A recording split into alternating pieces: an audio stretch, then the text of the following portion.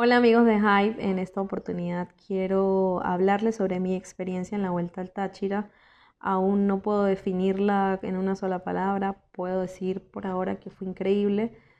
Todo lo que se vivió, todo lo que pones a prueba, tu resistencia, tu mente, el conocimiento, es increíble, de verdad. Y es algo que quería vivir desde hace mucho tiempo.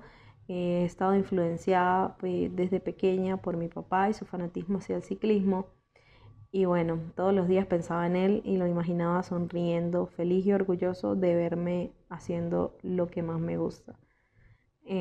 Todos los días me encargué de la producción audiovisual, de hacer resúmenes para publicarlos en las redes sociales de la cuenta. Y bueno, por aquí les voy a dejar algunas de las fotos y algunos de los videos que hice durante todo el recorrido.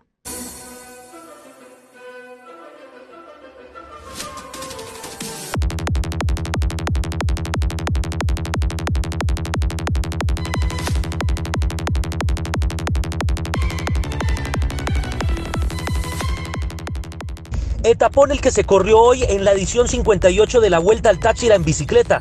132 kilómetros sirvieron de recorrido entre Osorio Group La Fría y la Casa del Padre, con un protagonista principal, además de las exigentes montañas y su gente, la hermosa neblina del estado Táchira. Potentes ataques fueron el plato de entrada del día, con varios equipos interesados en la victoria. Sin embargo, cuando llegó el tramo culminante, una vez más el pelotón liderado por la Fundación Ángeles Hernández y el gobierno de Trujillo salió de cacería. Ya sobre el arribo, el orgullo de Portuguesa, Yonder Godoy, fue el ganador sólido de la jornada. Segundo entró el líder José Alarcón, y quien ya empieza a pintar seriamente para el campeonato. Mañana penúltimo capítulo de este Giro andino, maravillosa etapa binacional en la frontera colombo-venezolana con el ascenso del cierre al Cerro del Cristo, en donde veremos cuáles son las fuerzas que les quedan a los favoritos.